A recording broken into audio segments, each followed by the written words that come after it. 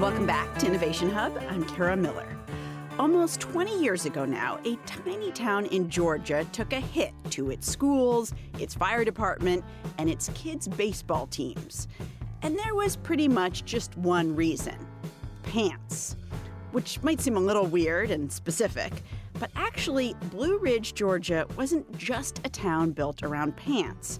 It was a town built around one particular type of pants: Levi's. And not only were they employing people in the town, a good portion of the town, maybe 2/3 of the town, they also, donated stacks and books to the library. They paid for the lights on the football field. They bought the Jaws of Life for the fire department. They sponsored the Little League teams. Dana Thomas is a journalist and the author of the book Fashionopolis: The Price of Fast Fashion and the Future of Clothes. And she says for more than 40 years, Levi's had been making jeans in Blue Ridge. The company meant a whole lot to the town, which once upon a time in America was not all that uncommon in the apparel industry. They had basketball teams and chess night and bridge nights, just in their unions. And they had theater groups. And they would help with education and night school to raise skills and reading levels. The unions really did treat and take and look after the workers in a way that when it goes offshore, they just exploit the workers. That golden age of clothes manufacturing, though, had long since ended by 2002 when the Levi's plant in Blue Ridge shut down. Workers lost their jobs attaching rivets to jeans, putting in zippers, making belt loops. It was a change in fortunes for lots of people, says Thomas. For American consumers, who were about to get exposed to an avalanche of cheap clothes from overseas, for workers in Asia, who were about to get a ton more jobs in the garment industry, even if they weren't particularly good jobs, and it was a change for those on the cutting edge of something called fast fashion, people who were about to get very, very rich. One of the most amazing moments for me when I was working on the book was that at the time I was doing the research, the second richest person in the world after Bill Gates was the owner of Zara. And he was worth $68 billion. And at the same time, I was down in Bangladesh meeting with garment workers, and they were being paid $68 a month. And I thought, right, this shows you when we talk about wealth inequality and economic disparity of today, and that the rich are getting richer and richer and the poor are getting poorer and poorer. Here was the perfect example that this man was the second richest man in the world, and he'd made his fortune on the fingers of these people who were being paid $68 a month and couldn't afford to house and feed and clothe their families. The collapse of the garment factory called Rana Plaza that Thomas referenced there, it happened in 2013 in Bangladesh, and more than 1,000 people died. But the allure of fast fashion, from Zara to H&M to Topshop, it's continued to reel us in and transform how we buy clothes. Zara was the one who started doing this about 30 years ago, and they saw an uptick in the number of times consumers visited their store. At the time, it was an average of 4 to 5 times a year. Basically, they got the spring-summer collection, they got the fall-winter collection, and you probably went 2 or 3 times each time. When they started doing drops every couple weeks, it multiplied the draw of customers into stores by 4 times. They started visiting 17 times a year instead of 4 or 5. And of course, you visit 17 times, you buy even one thing, you've bought 17 things instead of 4. The clothes were cheap, the fashion was new almost all the time, and we, the consumers, loved it. Clothes that we now think of as disposable, that we kind of burn through. So that's why it's fast fashion. It's fast made, it's fast sold, it's fast consumed, it's fast thrown away. How did this happen? Well, for one thing, theft. Patterns and ideas for clothes can now be shown on runways in Paris, Instagrammed, scanned, and prepared for production runs in Asia within a few days. Of course, that theft works because of technology. And the fight over whether we should value people or tech when it comes to what we wear, it isn't a new fight. It's been going on for more than 200 years. And if you think back to, Oliver Twist and all of his pals were working in the cotton mills in Manchester. That's where the Industrial Revolution began, was in the cotton mills of Manchester. That was the very beginning of it. And then we got the steam engine, and then we got, everything else. But it started with cotton mills and the spinning, automated spinning. In the early 1800s, people who became known as Luddites smashed machines used to make clothes because good, skilled jobs were going away, and they knew it. Technology was driving us towards something new. They were terrible jobs where people were paid very, very poorly. They worked very, very hard. It was usually women because the men were left on the farms to tend the farms. And then the children came along because who's going to look after the children? And they were housed by the factory owners, but in slums. They had hours that were endless. You have to remember, something I didn't think about till I was working on the book, we didn't actually have time as we think of it today until the mid to late 19th century, with time zones and hours of the clock that were, set so everybody knew they worked 9 to 5.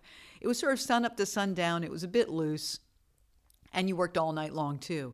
And things didn't get much better when clothes making moved to Boston and then New York, where tuberculosis was rampant in sweatshops, and then to the South.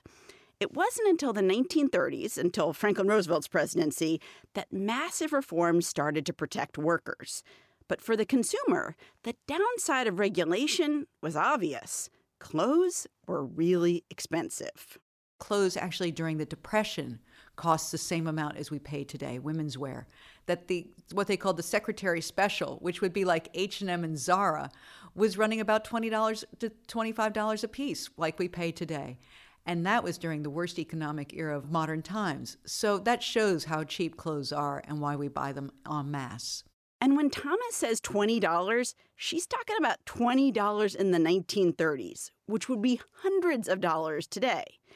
In the last 80 years, not surprisingly, almost everything has gotten more expensive. Food and cars and housing, but clothes, not so much.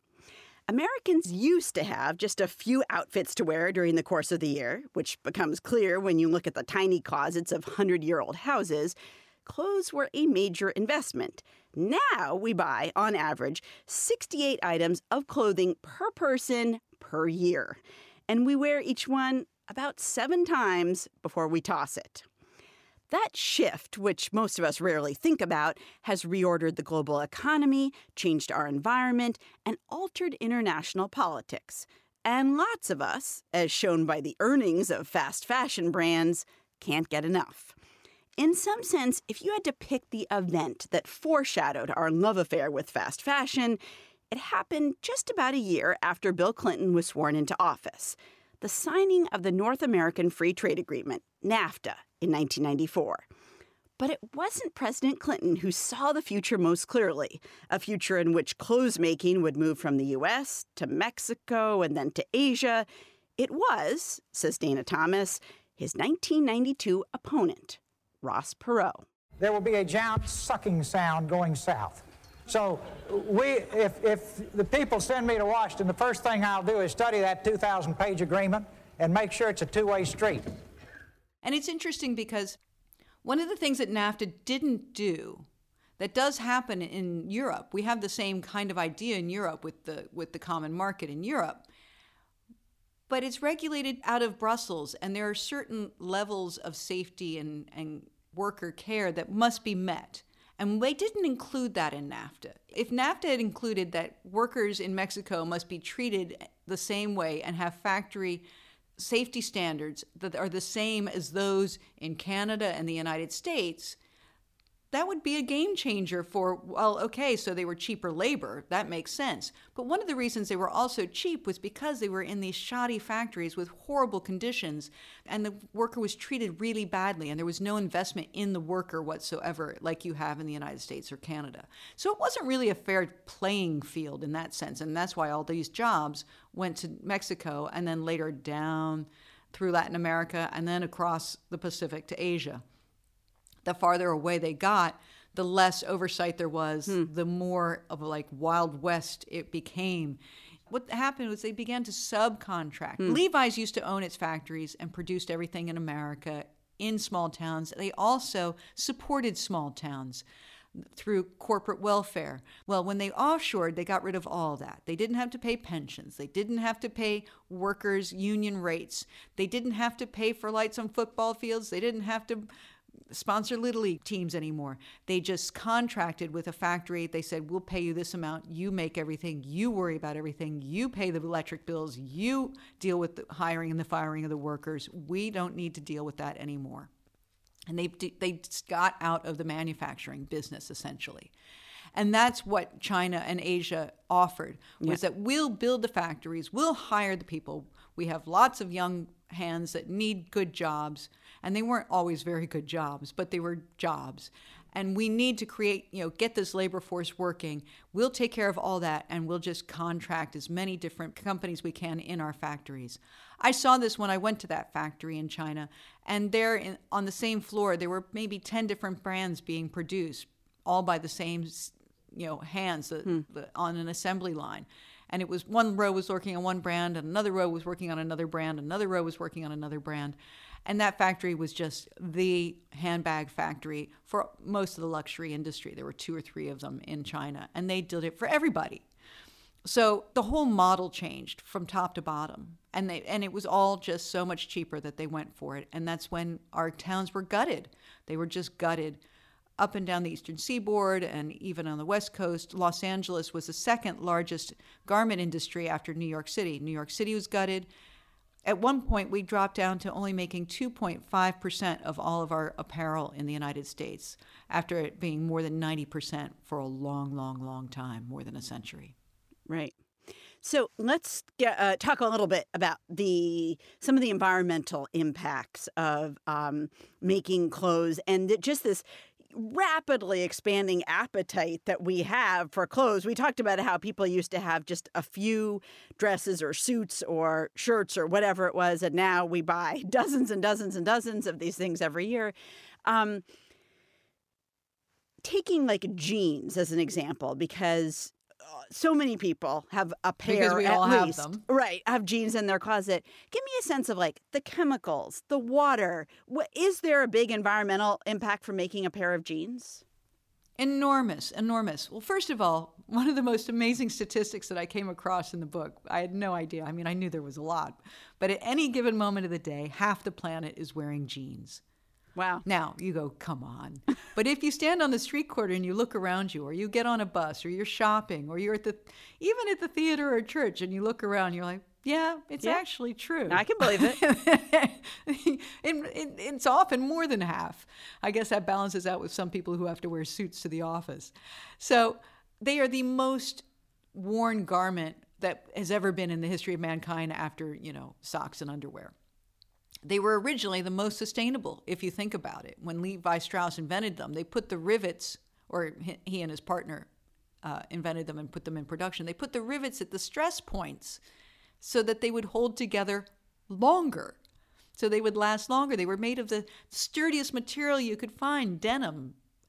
And miners, they were made for California miners during the gold rush, who were crawling around on Earth all day long, and they would have to withstand this really tough existence and be passed on from miner to miner because they didn't have any money. And then when they struck gold, then they got out of there and they gave their jeans to the next guy and they went out and bought themselves a suit. So, they were the original sustainable garment. And then in the 1980s, they became really fashionable. And one of the fashions was to buy them already pre-washed. Then when we started doing the stone washing, acid washing, pre-washing, well, that changed it up because we were laundering all these jeans on an industrial level, gallons and gallons and gallons of water, using things like acid to wash them. And often that water was just, dumped. And now it goes into treatment plants in some places, but in other places where there's no oversight, as we talked about offshore, it's just dumped into rivers. And I saw one in Ho Chi Minh that was next to a former jeans processing plant where the river was dead. And it was thick and black like tar because all this synthetic indigo had been dumped in there, and all this cotton wisps and fly had been dumped in there. And it killed the river. It was nasty, and it smelled horrible. I thought I was going to be ill on the spot. And that was not uncommon in Asia. That rivers were being filled with runoff from these factories, and the rivers were dying. They were getting so opaque that nothing could live in them because the light couldn't get through. Okay, but here's my question. it still seems like the power of the Zaras and the H&Ms and the Uniqlos are tremendous. And in some ways, at least just anecdotally, they've opened in a lot of places. They have a very big presence. A lot of people vast have wealth. Well, all three of those families that you mentioned are in the top 50 richest people in the world. Right. And a lot of people also have come to expect that a T-shirt costs, let's say, $12. Like that's a reasonable price. Exactly. We've been conditioned to think this, and we've been conditioned. We are addicted to this. They've gotten us addicted to it. So do you think that people will really say, but I'm going to spend 3 times as much for a T-shirt because it's better for the planet? You've got a lot of people feel like I can only afford so much. I only have so much out of my paycheck to pay for clothing. Do you really see things changing? Well, I hope so. That's why I wrote the book. I do believe that when you find out why that T-shirt cost $12 or $5, or recently there was a company that sold £1 sterling, so $1.50 bikinis, and they sold out in a minute and a half. What that means, that the $10 T-shirt means that the person who made it was paid 10 cents, that they can't even afford to house, clothe, and feed their families, that it's probably been dyed with toxic chemicals, or the blue jeans, with cyanide in them. Once you know that, you go like, oh my God, I had no idea. Maybe I won't keep investing in this. And also there is the question of quality. When you go and look at the organic cotton T-shirt versus that crummy $12 or $10 one, yes, that T-shirt may cost $50, but it's going to last more than 5 times longer than the one that you just bought that's a crummy white T-shirt for $10. And it will feel softer and better. You'll just, as soon as you put it on, you'll see the difference. And so I think we have to, recondition ourselves to think, no, I don't need 10 things at $100 that are junk that I'm going to burn through really fast and throw into the dump, but one thing that I'm going to love and cherish and wear forever and ever, and pass down or share with my friends. Dana Thomas is the author of Fashionopolis, The Price of Fast Fashion and the Future of Clothes. Thanks for joining us from Paris. Thank you so very much. It's been my pleasure.